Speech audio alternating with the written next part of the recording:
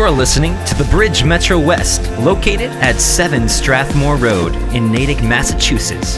For more information about the Bridge Metro West, our weekly Sunday gatherings, and other events, go to www.bridgemetrowest.com. Welcome to the Bridge Metro West, where everything goes according to plan. I want to welcome our online audience as well. Thank you for hanging out with this morning. Thank you guys for coming out this morning and spending a couple hours with us as family. In-house fam, would you give our online fam a hand?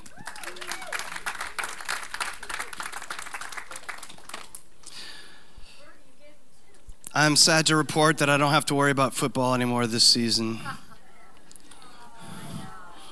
I know all you guys.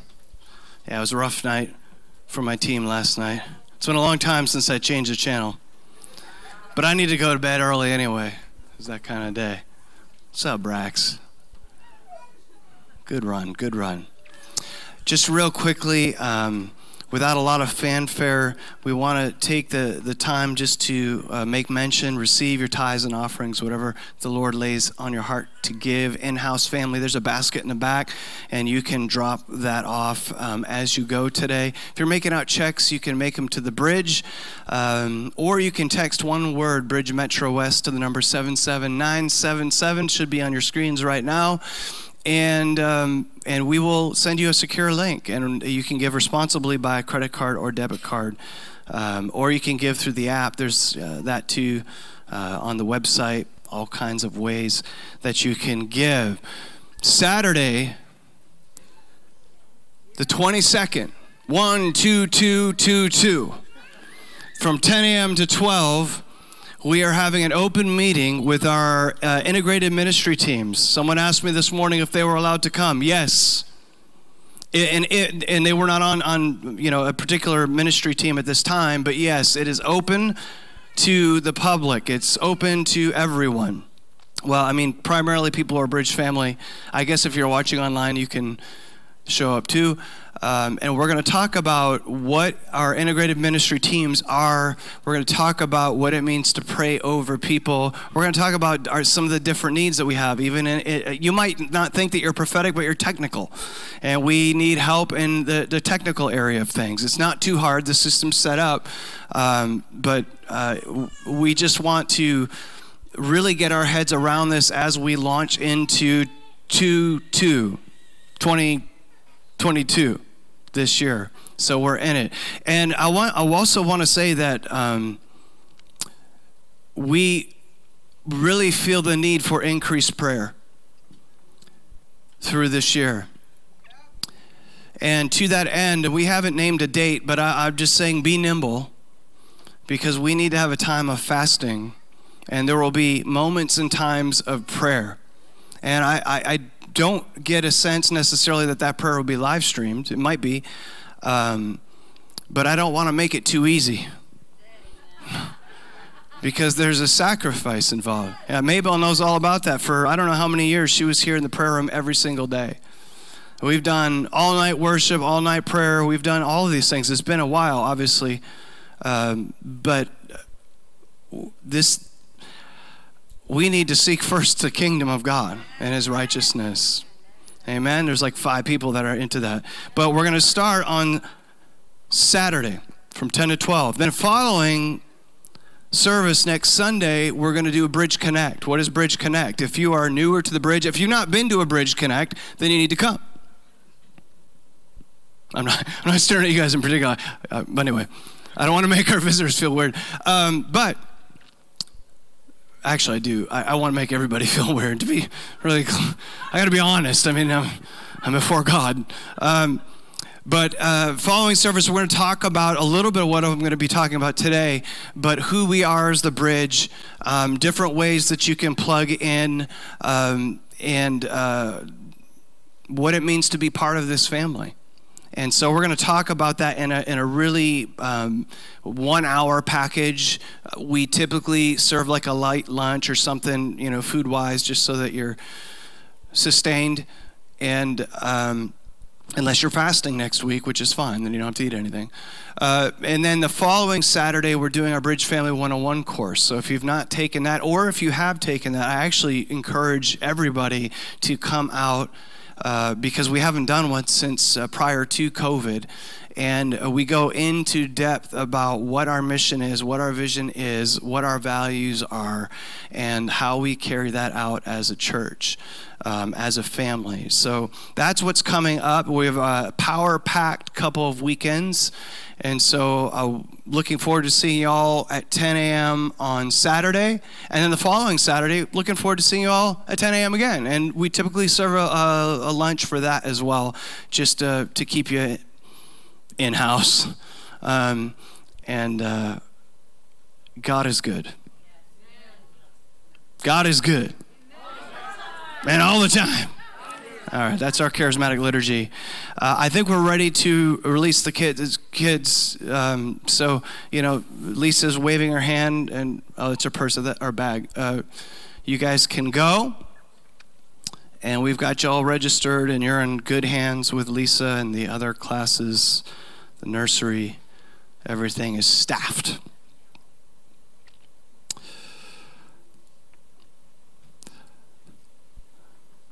And now those of you who remain. We've had a, interesting couple weeks. As you know, I wasn't here last week. I was in Florida with my other sister working on my dad's house, my parents' house. My dad passed away at the beginning of December. And so it's weird going through a life. 84 years of living and realize that you're really closing out a chapter.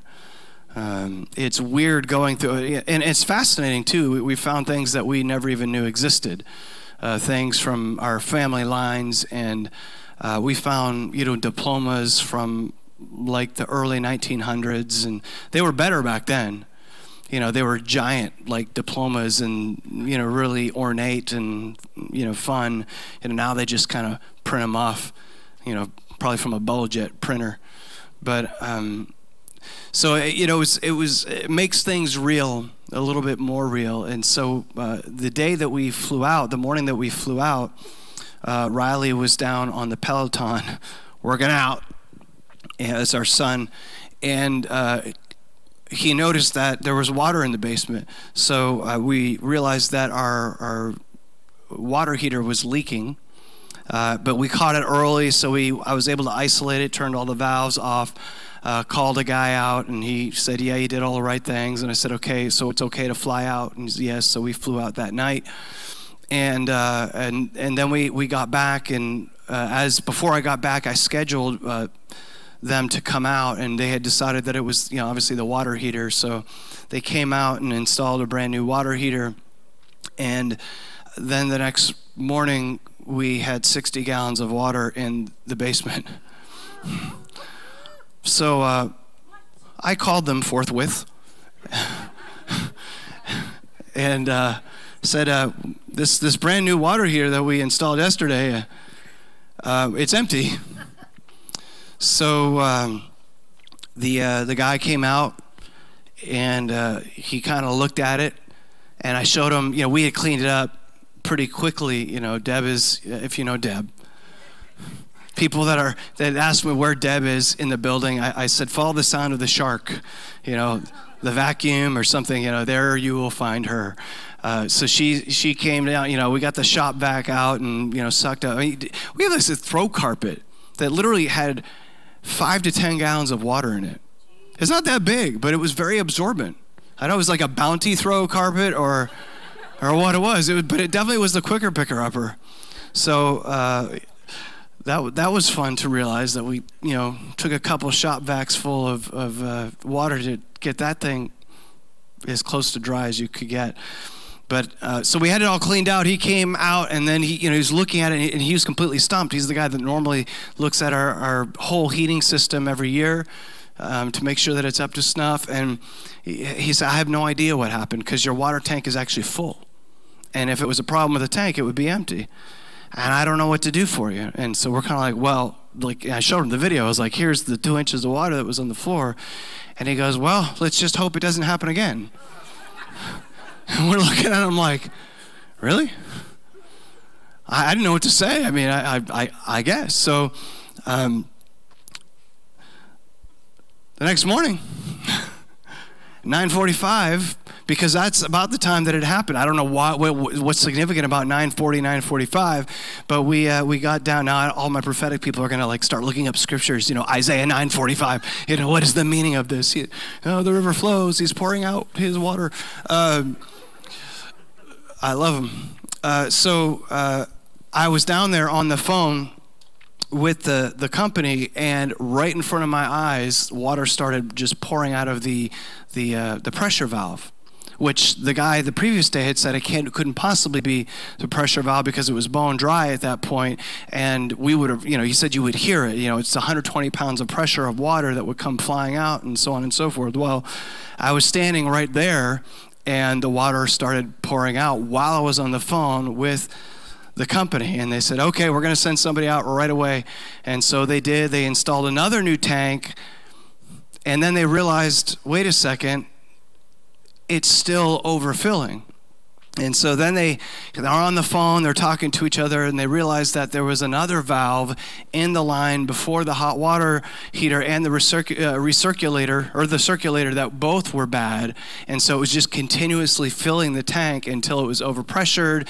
And so from the beginning, we probably didn't need a hot water tank, but now we have a hot water tank, and we have no water in our basement except that it's still drying out, and they're going to take care of all the repairs. The insurance adjuster was out. With one phone call, the insurance adjuster was out within about 90 minutes while they were still doing the work, and said, we're just going to take care of everything, new floors, whatever you got to do to get the wall repaired and all that kind of stuff. So that's been the week. And then this morning, actually yesterday, a couple days ago, I had to jump Deb's car. I called AAA because my little jumper wouldn't jump it. And they jumped the car, and I drove it around. I let it run for 45 minutes, and then I went for a drive. And the next day, it wouldn't start again. So we were down to, but that's okay. We still have the other car. So we get up this morning. We were on our way to church. Then I looked down at my dash, and my right rear tire has 1 pound of pressure in it, which is about 37 pounds less than what that tire is supposed to be.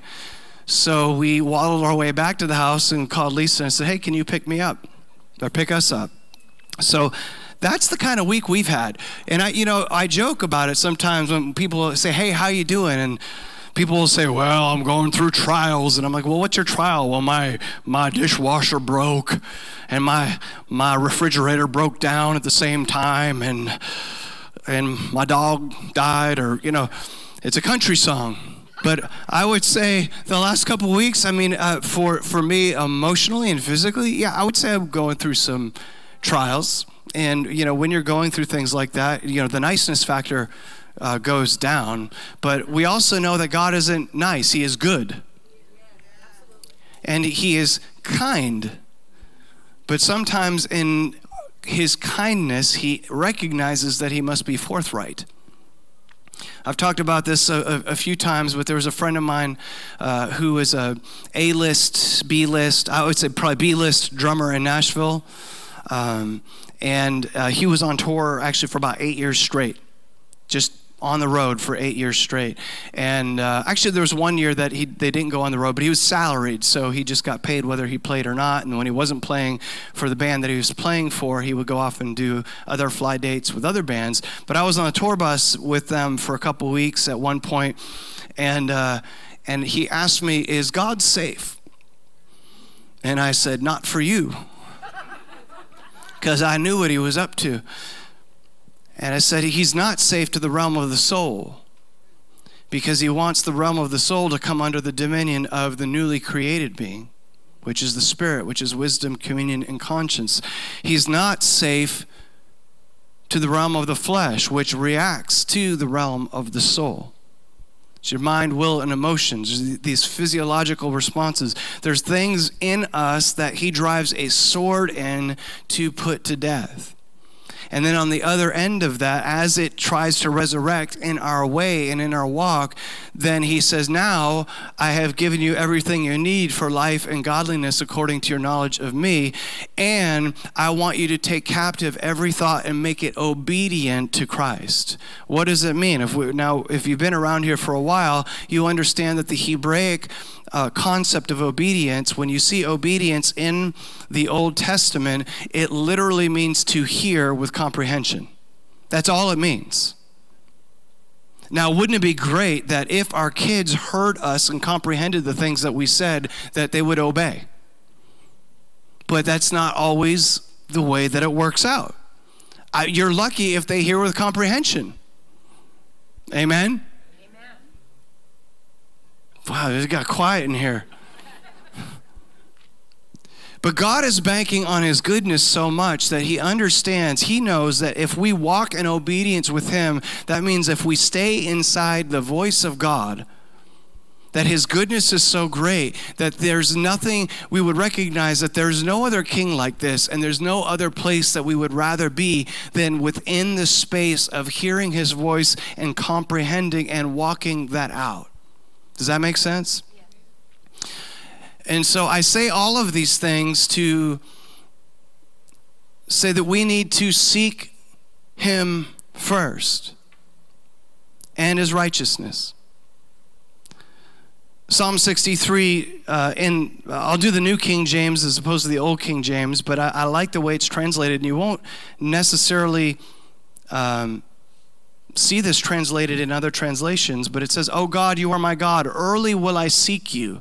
My soul thirsts for you. My flesh longs for you in a dry and thirsty land where there is no water." Now, I'm getting ahead of myself because this is something I'm going to teach at a future time, probably next week. But when it says, "Early will I seek," it's this one word for seek. And the parent noun of that word in the Hebrew literally means the morning or the dawn.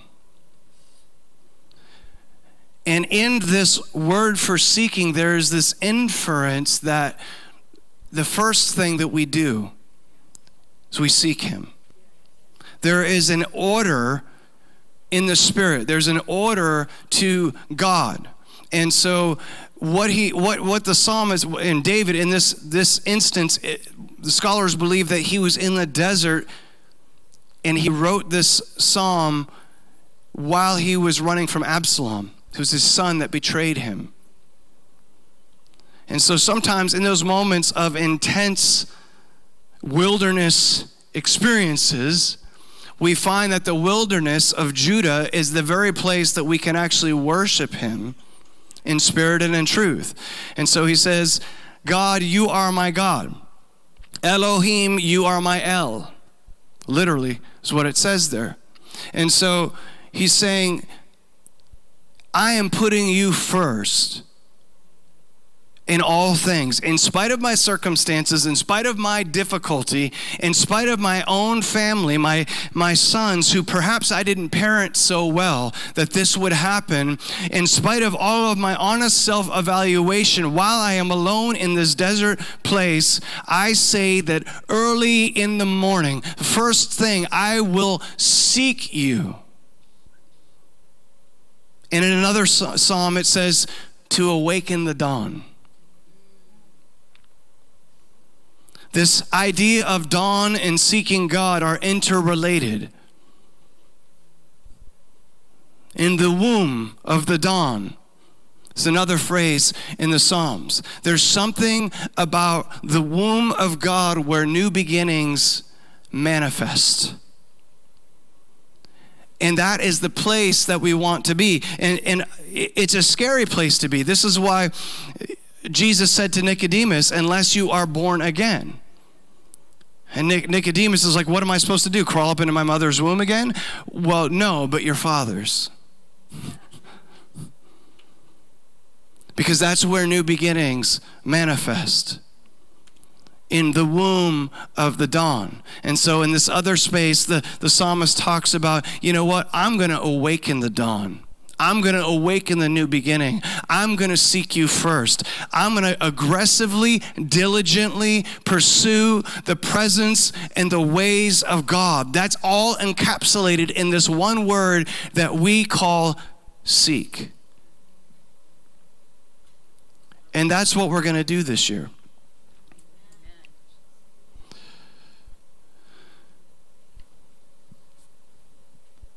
I feel a little pulled in that direction, but I want us to talk through a little bit about what we're actually here to do as the Bridge Metro West. And if you're watching online, we do have ministry available to you following this service, bridgemetrowest.com/ministry rooms. But I know that some people have already queued up for ministry. Our teams aren't ready yet, but they will be. So you can hang out. But I just wanted to leave that note. Our mission is to leave the imprint of the Father's heart on every person that we meet. What does that look like? Sometimes that's a smile. Sometimes that's a word. Sometimes it's walking up to someone and saying, how can I pray for you? Sometimes it's looking at the face of that person at your workplace that annoys you so much, or this condition or environment in your job that you're so desperately trying to escape and not realizing that maybe that's where God puts you for such a time as this. I've talked to so many people over the years that are trying to get out of a circumstance when it's entirely possible that God put you in that circumstance to be light in the darkness. I mean, at least we're not in a desert place running away from our son who has betrayed us and has taken power over the nation that we once ruled. I mean, everything's relative. I'm feeling pretty bad about my week. But I ain't that guy in Psalm 63. I mean, I don't want to compare, but you know. But we have nothing to export in terms of an imprint if we have not had an encounter with God. We have to have an encounter. And by encounter, I mean there has to be an experience. I'm not anti-apologetics, but I don't know a lot of people that rationally entered the kingdom. See, that's what Nicodemus was trying to do. He was trying to rationalize his way into the kingdom. He was trying to use his mind to enter the kingdom. And Jesus is looking at him, no, you got to be born again. That means everything that you thought you were, every strength that you think that you have is about to be rebirthed and made anew. And some of that stuff God will cut away to make room for the new. Is God safe? Maybe not for you, but he's good. And what is on the other side of the danger of approaching the cross is so much better than what you're walking through perhaps right now. And so we have varying levels of encounter, varying levels of experience. And what I love about the presence of God is that his mercies are new every morning. So we have the capacity or the possibility of encountering him on a regular basis, not just corporately, but individually. Many of us had an encounter with God this morning. And the question on the other side of that is, what are you going to do with that when you walk out of this place? Now, I had the benefit of walking through or being present in a sovereign move of God, this revival. And I can remember I was in my 20s. Now, there was all kinds of manifestations that, of course, the world used to criticize the revival. My manifestation was weeping. My wife and I, we honeymooned in Toronto, and you know, when everybody's laughing and you're crying, it doesn't make sense to people, and so they want to inner heal you. Tell me about your dad. I was like, I want to tell you about Jesus, because when I encounter the beauty of the Lord, I still weep. And Papa Che was here, Che On, back in October. I think he talked about it here publicly. He said, when I encounter the Lord, I cry. Now, when he was in Toronto, he did get hit with that, what we call a holy laughter. But for the most part, when he encounters the beauty of the Lord, he weeps. And that's what I would walk into the doors of the church, be in the foyer of the church, and I would begin to weep. And that's still the case now. This morning, as we began to sing, there's not another king like this, the tears started to fill my eyes as I felt the beauty of the Lord enter the room. I was having an encounter with God. When you have an encounter with God, you have something to export. And so there was one particular service where I had a vision, and I don't always have visions, and sometimes it's a vision that you see like literally before you, and sometimes it's a vision that you see in your mind's eye. And I was a worship leader at those times, and even as I came to this place, when I thought I was done with Sunday morning ministry, the Lord brought me back into Sunday morning ministry, and I started here as the worship leader. But there was one particular service, probably back in 1998 or 99, where I saw a brand that was amber hot. I'm going to say red hot because that's what we understand, but the literal color that I saw was amber, and that brand was coming down, and it was being placed upon the hearts of people that were up at the altar. And so at some point, I stepped down and I started praying for people, and there was a couple other visions in that time that I had, but what stuck out at me was this brand. What is this brand? When we have received an encounter with God and taken that encounter to the saving knowledge of Jesus, what does that mean? That means that we've come to the cross, but we've also walked through it. Why do I say that? Why is that the kind of the metaphor that I bring? It's because that when you get to the other side of the cross, you don't get to carry your identity through that thing. And so this is the issue that I have with some theologies or some issues that are in the culture today, is that we want to maintain our identity and put our identity in front of Christian. And you don't get to do that. And this was, I remember having this conversation with Craig Thompson about addiction. Because we were talking about doing, a recovery group here at the church. And I said, well, here's what I don't want to do. I don't want to have people coming to a recovery meeting and 20 years down the line still saying, hi, my name is Paul and I'm an alcoholic.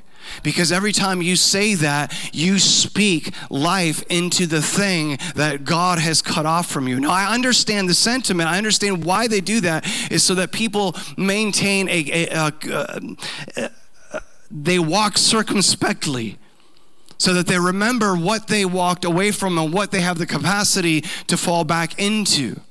But we have this thing in certain theologies too, where we say, hi, my name is Paul and I am the chief of sinners. No, once you get to the other side of the cross, yes, you may sin, which means you hold something between your face and God. That's what sin is. That something becomes of value to you in a moment that you place that between yourself and the face of God. Sometimes it's lying because you're trying to get out of something, or you're trying to maybe twist an event in a way that it would suit you. And so the event now becomes something that you place between your face of God. So you're not seeing, you're not walking, you're not staying inside the voice, but you're placing now with the vehicle of a lie a truth that is not true between your face and him. Does that make sense? And so you may do that, but it is not how you are identified. You are now a new creation.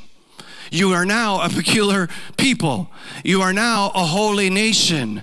You are now grafted into a promise. You are now among the household of royalty. You are now a priest and a collective kingdom unto our God. There's one reference that I think is probably correctly translated as priests and kings. Oh, and we love to talk about that. That'll preach. I could preach all day about, our kingly anointing. But the reality is that a lot of people want to identify with the kingly anointing, but they don't want to pay the price for it. Because we're so busy talking about how salvation is free that we don't understand that overcoming is an option. And that there's an inheritance to overcomers. That you will be judged according to the good works that you do while you walk the earth.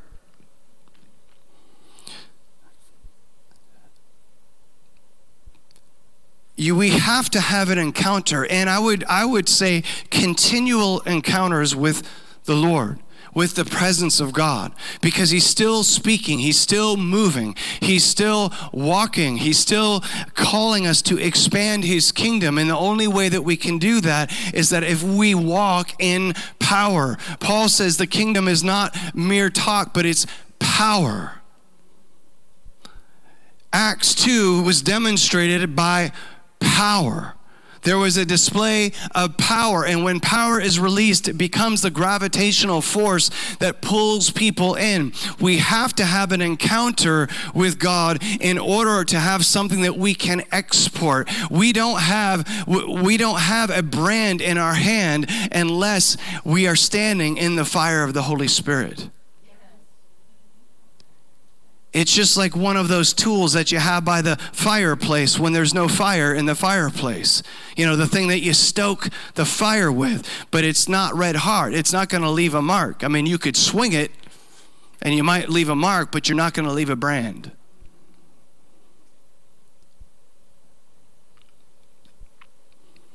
So when I talk about leaving the imprint of the Father's heart, it's a fiery imprint that stays with the person. And you don't necessarily know what's going to happen on the other side of that. They might go home and they say, the weirdest thing happened to me today. I was in Walmart, and this lady walked up to me and she said, hey, is there something wrong with your right knee? And I said, yes, because there's something wrong with my right knee. And she prayed for it, and the pain went away. It's the weirdest thing. I want it to become so commonplace that people see prayer in public places. This is why my life group meets at Burton's next to the bar. Now, when I was a kid, we weren't allowed to go to bars. I mean, because I was a kid, but we, it was so much so that sometimes we wouldn't even go to a restaurant that had a bar.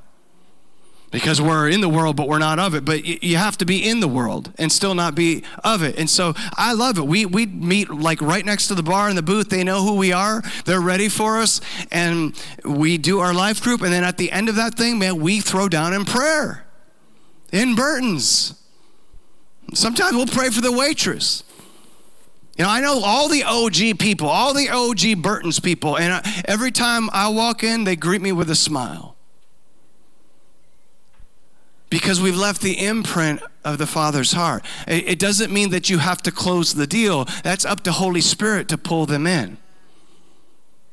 If you want to learn more about that, then you should probably hang out and go to the Jaywalk meeting.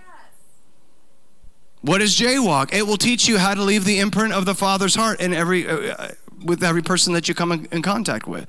You might be a greeter on a Sunday morning, and you think it's such a menial task. You're going to wake up in the morning like, I got to get up and go early to church. I've got to go be a greeter. But you are possessing the fire of God that might codify what the Holy Spirit is doing in the heart of a person before the service even starts. That was the confirmation. For me, the confirmation for revival breaking out, it wasn't the service, it wasn't the power, it was the greeter. I was greeted by this strange, glassy-eyed lady when we walked into the church, which freaked me out to begin with. And then 4 hours later, while ministry time was still sort of going on, I was one of the last men standing. I've told that story. I won't go there for the sake of time. But as we were walking out, that same greeter beelined for us and greeted us by name. That's got to be supernatural, because 4 hours later, I'm sorry, I'm probably not going to remember your name. I struggle 4 minutes later. I'm trying to do those exercises more, it's like somebody says their name is Rick, and I'm like, okay, Ranger Rick, the all the old people know what that is. But, and I try to do some kind of mental exercise to remember people's names. But most of the time I don't, and so somebody walks up to me and I'm like, hey, man. I've divulged my secrets. Do not despise the day of small beginnings. Everything that you do has the capacity to leave an imprint of the Father's heart. Everywhere that you go, you have the capacity to leave the imprint of the Father's heart to the degree that you sustain encounter with God. How do you sustain encounter with God? You maintain an aspect of your navigation through life in obedience. That means that you are hearing the voice of God and you're walking inside the space of his voice and his name that is on the move. This is what Jesus meant when he said, I only do what I see the Father doing. Even as he walked on the earth and subjected himself to human form, he said, I can't do anything without the Father. That's Jesus. If Jesus is saying that, how much more is that true for you and me? We can't do anything without him. And we've got to get to the place where we do what we see. We do what we see him doing in a moment of time, even if it's not convenient. And I don't like saying that because I get convicted by that, because I like to be the master of my time.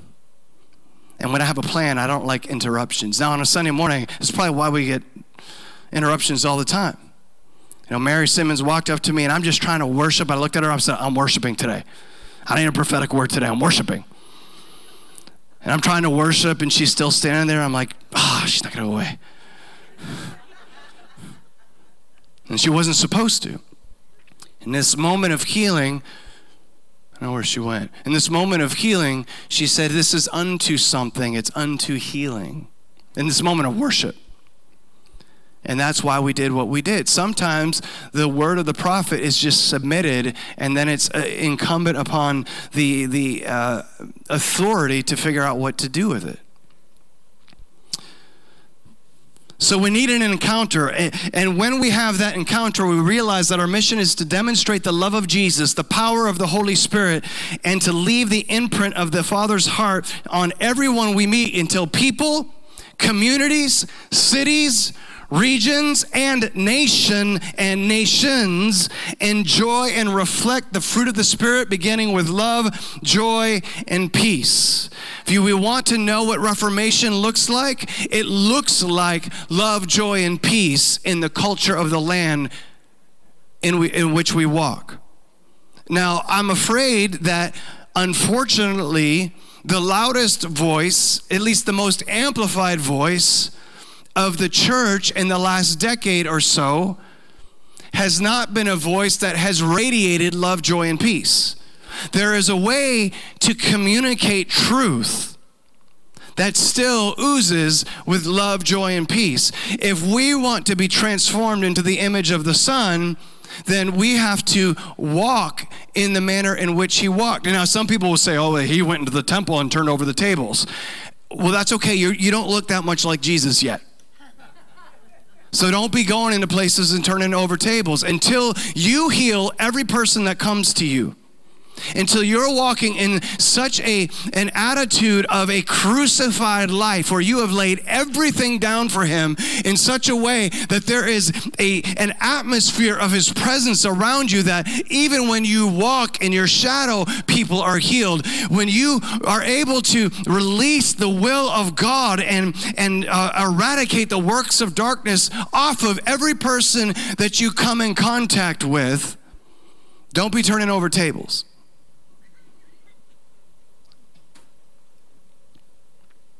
Well, you get it. And so on the back wall, we have our values. We got that pretty green stuff. Sometimes we shoot videos over there. But they're not just values, they're ranked values. And what do I mean by that? And I'm going to be very brief with this.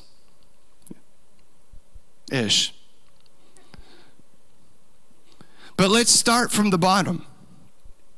Normally I start from the top, but let's start from the bottom. We love excellence. We pursue excellence. We want excellence in worship. We want excellence in our integrated ministry teams. We want excellence in our greeters. We want excellence out of me. We want excellence in the office. We want excellence in everything that we do. And some people are afraid of excellence. Some people, when I was rolling this out, I think 3 years ago or 4 years ago, there was some pushback on excellence because, we don't want to make people feel bad. What if, they do something and it's not excellent? Well, the idea of excellence is that we would not allow someone to stay in the state that they were before, that they would literally excel, which is biblical. This is why Paul writes to the church in Corinth. He says he's transforming you from one level of glory to another level of glory. That means that Jesus wants you to excel in all things so much that he has put you in a cycle of transformation that doesn't end at the cross. It begins at the cross. And as every morning mercies are new, and when you wake in the morning and the first thing that you do is you seek his face, that you thirst for his presence, that you hunger for his ways, you position yourself to be transformed to a whole other level of his glory. And it doesn't mean that he won't rebuke you. It doesn't mean that he won't discipline you, because the Lord disciplines those that he loves. But he does that because he wants you to excel. And so we pursue excellence. And sometimes that means that we have to be honest with a person about what their gifting is and what their gifting is not. If you are tone deaf, you are never going to be on the worship team, because we want you to excel. And that will be a mode of service in which you will not excel apart from a miracle of God.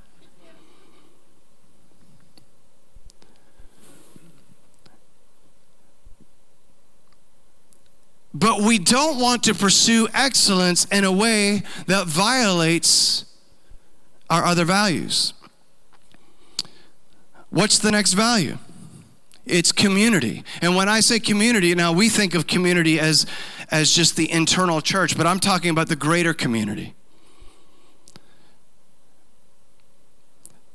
We love Metro West. I don't just have a vision for Metro West, man. I want to see the kingdom come in New England. I can't remember if I was in the middle of worship one time or if I was speaking one time. I don't remember, but I had an internal vision of the buckle of the Bible belt being pulled up. It's how sometimes old guys got to pull up their big buckle belts and get their pants up, being pulled up into New England. Now, I say that with a little bit of fear and trepidation, because I also know what happens when we have cultural Christianity. We begin to relax. We begin to say things, a couple generations down, like, bless your heart. Now, if someone says bless your heart in Georgia, they don't generally mean bless your heart. They just generally mean, you stupid. And this is my way of saying goodbye. I don't want that. And I've talked about, I think it was John Thomas that told me about doing street ministry, prophetic ministry, and outreach to the homeless in Dallas. And he's like, we walked out there, and it's like they knew more scripture than the people on the teams did, because it's so cultural. But the other reality of the Dallas area is that it's one of the most highly active pornographic cultures in the nation.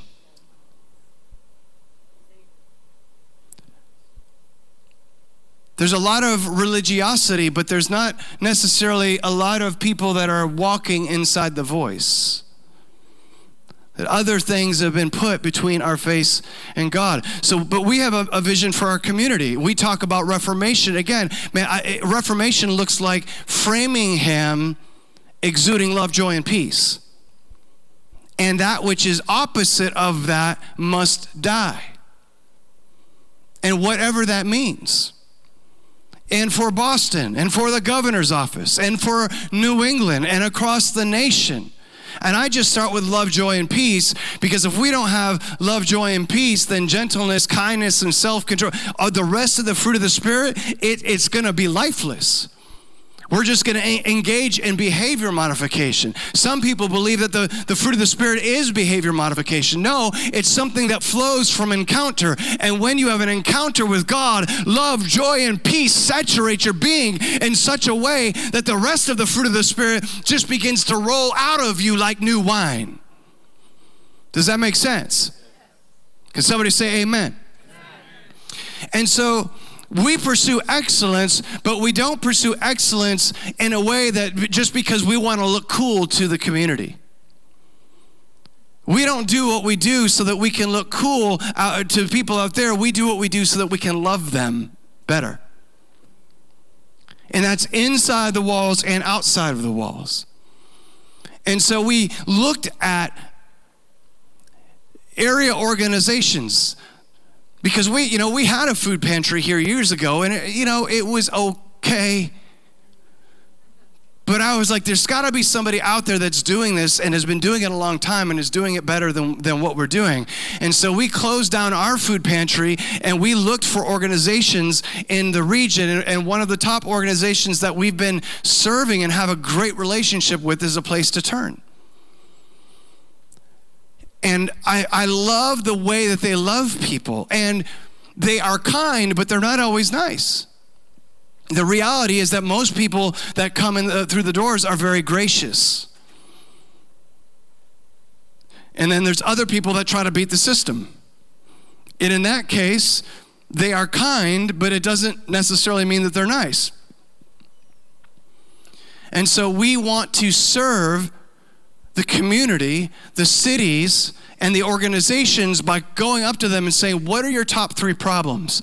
And now we want to help you solve them. And in all the organizations that we met with, their top 2 problems were generally money and people. They need money and they need volunteers. I said, easily done. We can get you resources, financial resources, canned goods, we can get you clothing, whatever you need, and we can get you people to volunteer when you need it. And so every year, usually around the fall time, Greta will call the executive director at A Place to Turn and say, hey, what do you need? This year it was spices. That was the weirdest request. That's the weirdest request we ever got from them. They're like, okay, we're going to get you spices. Because we have a vision for a community. We have a value for our community. Does that make sense? Now, the next rung up, going through puberty or something, my voice is cracking, is family. And by family, I mean a kingdom family. In America, in Western culture, we have elevated the nuclear family to a place where it ought not be. And I say that with a little bit of fear and trembling, because I know that a lot of people would not agree with me. There are people within HIM that would not agree with me. But what do I mean by this? I had a friend of mine that is part of our church network, and he was posting on social media, all these things that he was doing with his family, and he would do #FamilyFirst. And I finally called him and I said, why don't you show me a scripture that where God is teaching us to put our own little nuclear family first? Now, I understand the sentiment, because in previous iterations of the church in America, and even you can go back to the Great Awakenings, that there were ministers that sacrificed their families on the altar of their ministry. And so you have, pastors' kids that grow up in rebellion because we're not serving our family well while we serve the kingdom well. And you can do both, but it doesn't mean that we elevate the nuclear family above a place which is the body of Christ. It means we take our nuclear family and we plant them in the midst of kingdom family so that they see the value that we have as fathers and mothers for the kingdom of God and His righteousness. I learned the value of the kingdom not because of what necessarily my parents did for me, but by how they served. And, again, we were Sunday morning, Sunday night, Wednesday night people. If the church doors were open, we were there. And then, we were in the Baptist church. So as I got older, I could survive the Baptist church without feeling the conviction of the Spirit. When I was real little, I could sleep through the Sunday night service, and I snored. So I became somewhat of a thing in the church where I would fall asleep on the pew and I would start snoring. And everybody just kind of bore with it. But then we would sneak off to Wellesley Park Assembly of God, which was in Natick at the time, and they were having a charismatic revival. This is back in the late 70s, early 80s, and Pastor Jack Mitchell, you could not sleep through his service. The dude scared me. I'm like 6, 7, 8 years old, and we're going to this church on a Sunday night, and he's an old school Assembly of God, revival, fire and brimstone type of teacher. Now, I was young, so I wasn't really doing a lot of, really wrong things to be convicted, but we kept going back into it as I was approaching my teen years, and then when I was in my mid-teens, we actually went there for a year when we moved back from New Jersey because we didn't know where we were going to be, and now I'm in a room with like 600 people, and every time he preached, I felt like he was looking at me.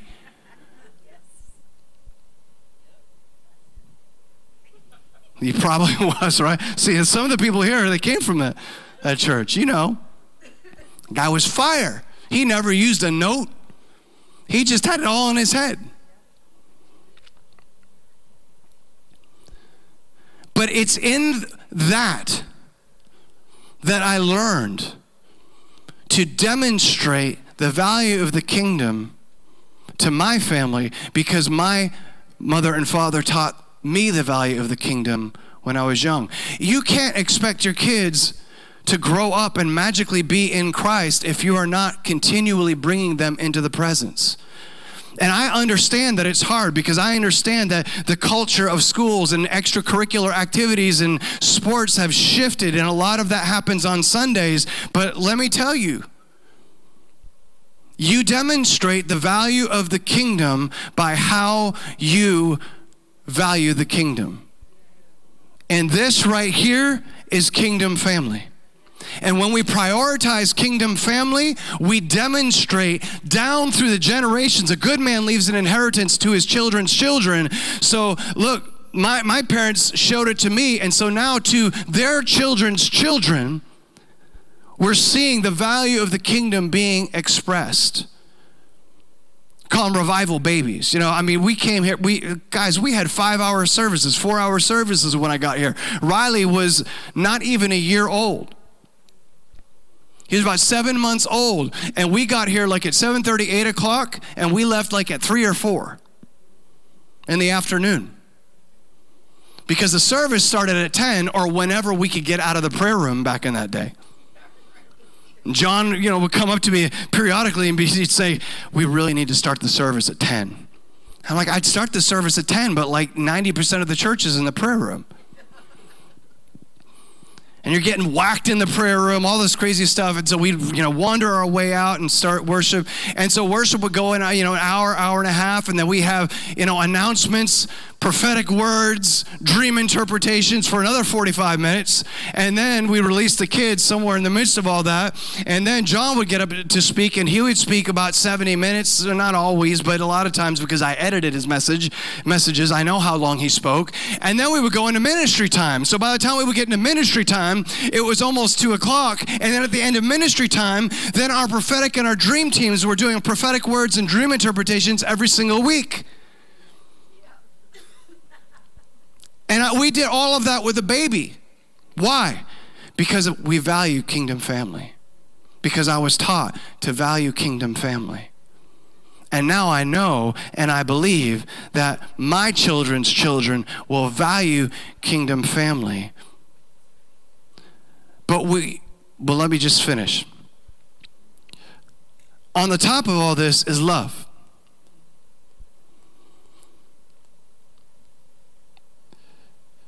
Love is the supreme value. We like 1 Corinthians 13. We do that at weddings all the time, but it's really not about marriage. It's about life in Christ. And it ends with 1 Corinthians 13:13 says, but now faith, hope, and love abide, these three, but the greatest of these is love. Mark 12:30 says, and you shall love the Lord your God with all your heart and all your soul, with all your mind and with all your strength. The second is this, that you shall love your neighbor as yourself. There is no other commandment greater than these. Love is the supreme value. A.W. Tozer said, now love is both a principle and an emotion. It is something both felt and willed. It is capable of almost infinite degrees. Love in the human heart may begin so modestly as to be hardly perceptible and go on to become a raging torrent that sweeps its possessor before it in total helplessness. Now, that can include marriage, but if you've all been married for more than a couple weeks, then you know that love is both an emotion and willed. That means there are times that you have to will yourself in love, and sometimes you just feel it. When I first met Dad, like, I wasn't looking for marriage. I don't know what I was looking for, but, you know, I was just very independent in some ways. I mean, I thought I was. And so I wasn't really looking for anything, but as I was leading worship in July of 1999, July 31st of 1999, I remember the day, and I'm up there leading worship in a conference with one of Toronto's itinerant ministers, and I look down and I see this woman. I said, oh, she's digging my worship. True story. And then I sat down and I saw who she was sitting next to, and I realized, oh, wait a second. I remember I met this girl 2 years ago. No, this isn't going to happen. But I couldn't shake it. And within a week, I was in a state of total helplessness. And I came back after visiting her on the Cape the next week, and I got friends. Like, they know me. They know. And they're like, what happened to you? And I looked at them and said, I'm whipped. They're like, what? And that was August of 1999. We were married in May of 2000 after a long engagement. I was like, look, I'm 28 or 27 at that time. You're 31 or 32 or however that works in the ages. She's 4.5 years older than me. That was a big issue for me. Story for another time, but I've gotten used to it by now. But I was like, we just got to do this thing. Because she was going back to North Carolina to kind of finish out her life there. And I was like, no, I'm going to get you up here as soon as I possibly can. So when we get married. The true story is I, officially asked her to marry me. I was going to do something cool like the kids do today, but I couldn't wait. So I did it in the parking lot of TF Green Airport in Warwick, Rhode Island. Providence Airport, Yeah, it was really romantic. Just sat her down in the car. I had the ring inside like a fake rose in the midst of a bunch of other roses, and I gave her the flowers, and she was like, oh, that's nice, and she threw the flowers in the back seat, and I was like, my life savings is in those flowers. I was like, no, look at them, examine them. And she's like, man, you're weird, And I was like, well, welcome to relationship with me. And so finally, I literally had to take the stem of the fake rose and like push it up a little bit. And she's like, oh, what's in here? That's literally how it sounded. I do it pretty well. Popped it open, popped the question. And then we're leaving the airport and she goes, honey? I'm like, yes. This is like September now of 1999. We're a whole month into our relationship. I'm not advocating that you all do this if you're single, but I'm just saying that's how it worked for me. And she goes, honey? I'm like, well, yes. She goes, well, we're getting married May 13th, and we've already reserved the reception hall and the church and the other place. I'm like, what? She already planned out the wedding, the date, the whole thing, the reception hall, the rehearsal dinner before I even proposed. I'm telling you, if I had that knowledge ahead of time, I might have just gone through that whole week and not done anything and sent her on a plane back to Havelock just to make her sweat it out. Now, I say that, but the reality is I was helpless. I played like I was like, what? Oh, she was over here. I was like, what? But that's how she rolls. You got to reserve it early. They get booked up. Okay. We can always change it if you didn't propose.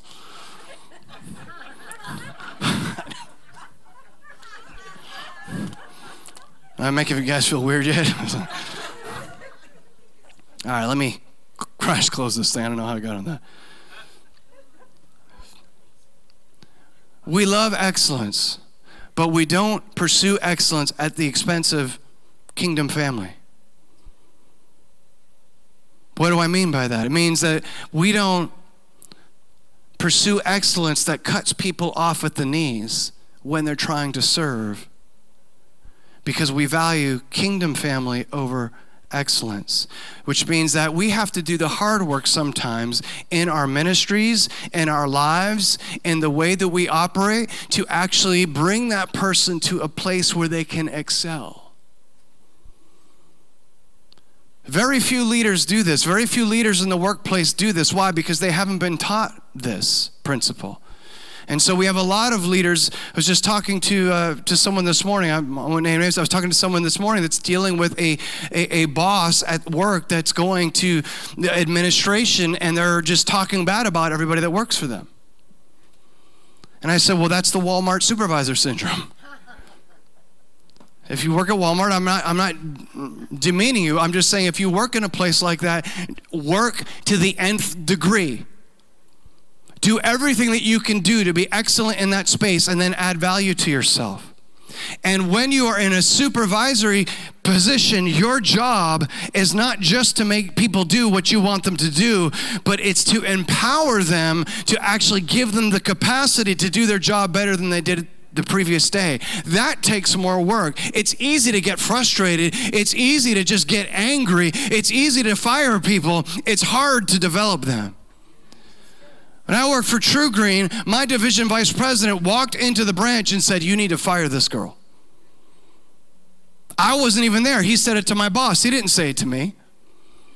And so Charlie came up to me and says, well, you know, Chris said you have to fire her. I was like, I'm not firing her. But he said you have to. I said, I'm not firing her. But he's the division vice president. He said, you got to fire her. I said, I'm not firing her. Watch what I do.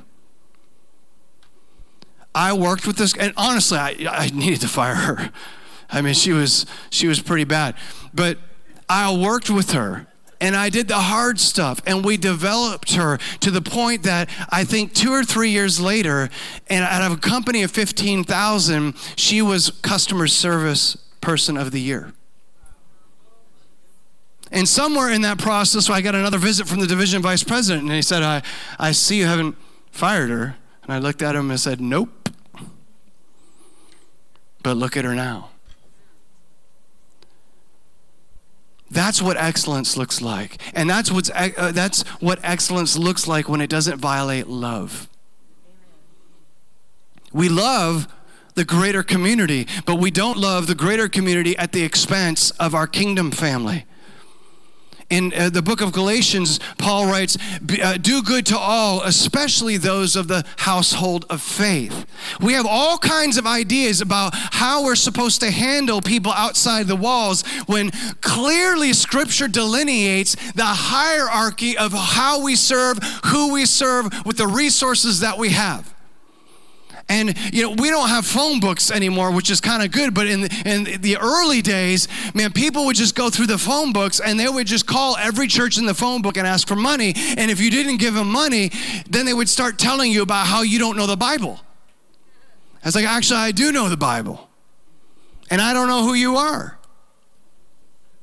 And I have a limited amount of resources, and so I'm going to utilize those resources right now primarily to help people that we know are in need here, people who are hungry, people who are about to lose their homes, people who are about to lose their cars. That's what we do. It doesn't mean that we don't love the community, we don't send resources, we don't solve problems, but we don't do that at the expense of kingdom family. It doesn't mean that we don't love kingdom family, but the way that we operate with kingdom family is in a way that doesn't violate love. Love is patient, and love is kind. That's what 1 Corinthians 13 is about. And that's why we have ranked values. It's not just a bunch of values that we throw up on a wall. They're values that give us a pathway through which we can make decisions without having to come to me. If the decision that you make in the operation of your life here in the construct of the Bridge Metro West doesn't violate excellence, doesn't violate the greater community, it doesn't violate kingdom family, it doesn't violate love, then you know that you're making the right decision in the moment. Let's stand.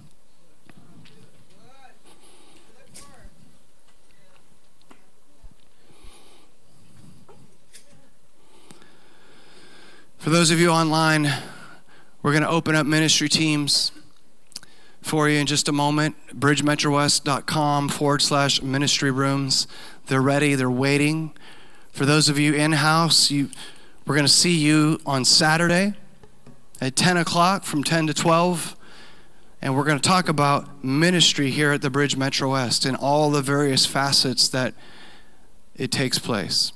And then on Sunday, Bridge Connect following service. If you haven't done Bridge Connect, we'll see you then. Father, I thank you for your presence. Holy Spirit, I'm so thankful that you show up, even when sometimes I don't want to. I'm so thankful that your power is perfected in weakness. I'm so glad that you are faithful to demonstrate yourself through the sons and the daughters of the living God. And God, I trust that this morning we have had an atmosphere of encounter. Because above all, we value love.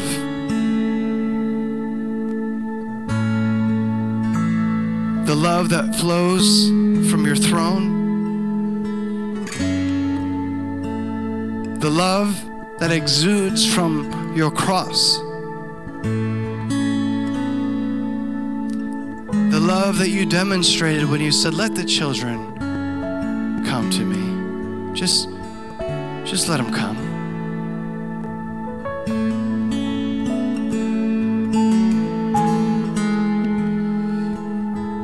And so, Lord, as we have encountered you today,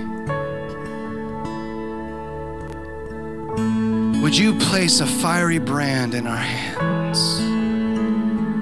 so that as we go, we can leave the imprint of the Father's heart upon everyone that we come in contact with. And it's so simple. We don't know how simple it is that even on our darkest days, there is a light that shines that is greater than our mood, greater than our attitude, greater than our pain. And his power is perfected sometimes in those moments, like David in the wilderness, who would still seek your face above all things.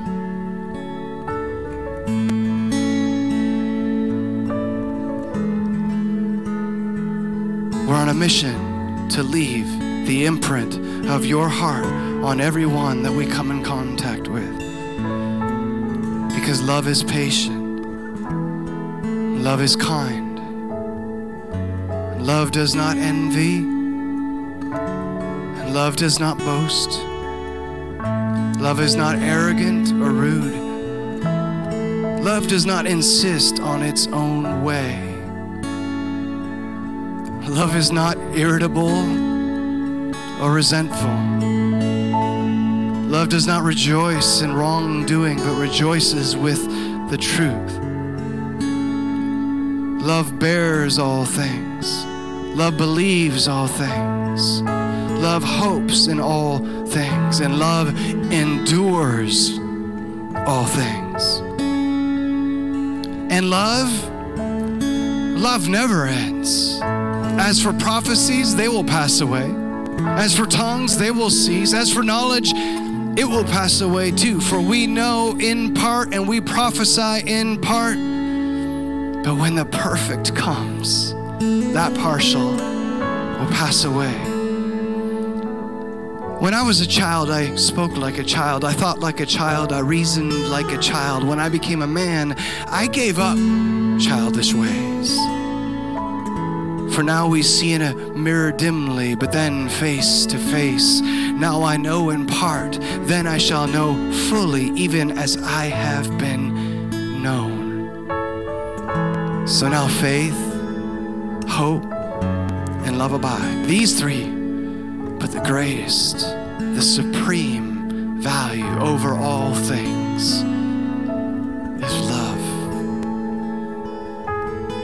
Father, I pray for each person in this room. I pray for each one online, God, that the encounter, to whatever degree we experienced in these moments here this morning, even in the release of the word, the light, the quickening that we feel in our bellies, the things that we don't understand, in worship when we just felt something move upon us, your presence, the encounter with you, God. Lord, I pray that as we go today, you would double it, you would increase it, that we would see the supreme value of you, Jesus, seated high upon your throne with the name that is above all names, the name that is not even known, the name that is written, that is coursing with power. Every letter of the word of your name is coursing with the power of creation, coursing with the power of your love, coursing with the power of salvation, and that resurrection power as you have sent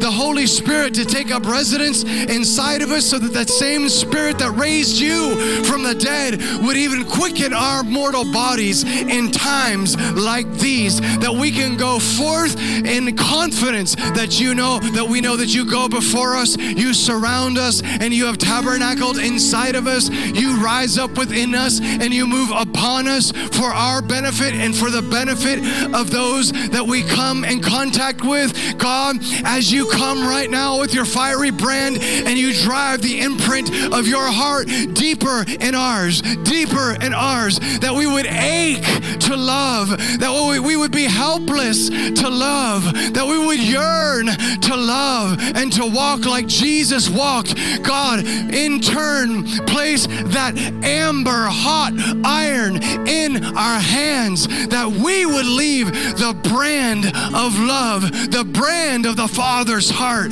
because you loved the world so much that you gave up your Son, that so whosoever believes would not perish but have life everlasting. You loved the world so much, you gave it all. Oh, and you're just asking us to give ourselves to you.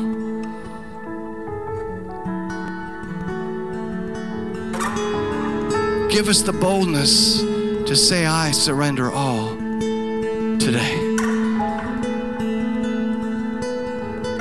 Even if we don't know what that means.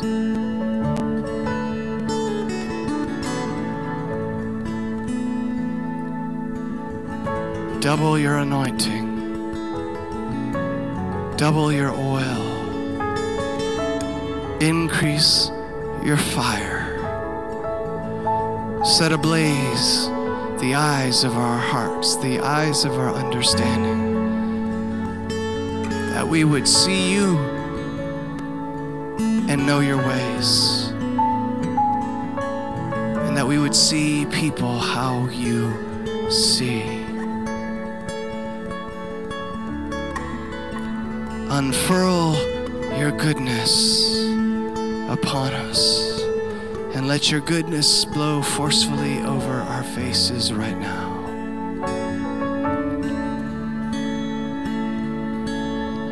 I say the Lord bless you, and the Lord keep and guard you, and the Lord cause the light of his face shine to you and through you, as he upholds you before him like a father beaming over his infant child. And may he give you a peace that is beyond your intellectual capacity to comprehend, even in times of trouble, in times of difficulty. A peace that is beyond, a peace that is demonstrated, a peace that is powerful. And he bestows upon you now fresh robes of shalom, nothing missing, nothing broken, an intact, favorable circumstance of living. And so I say shalom, shalom, shalom. In the name of the Father, in the name of the Son, in the name of the Spirit, who is holy. So be it. Amen. If you're here today or you're online, you don't know Jesus, I invite you to plug into our ministry teams. You can sign up for ministry with Angela in the corner, in the hallway right there, and we will pray over you. We'll release healing over you. We'll prophesy over you. We'll even interpret a dream if you got a dream that you feel like might be from God. But go and leave the imprint of the Father's heart on everyone you come in contact with today.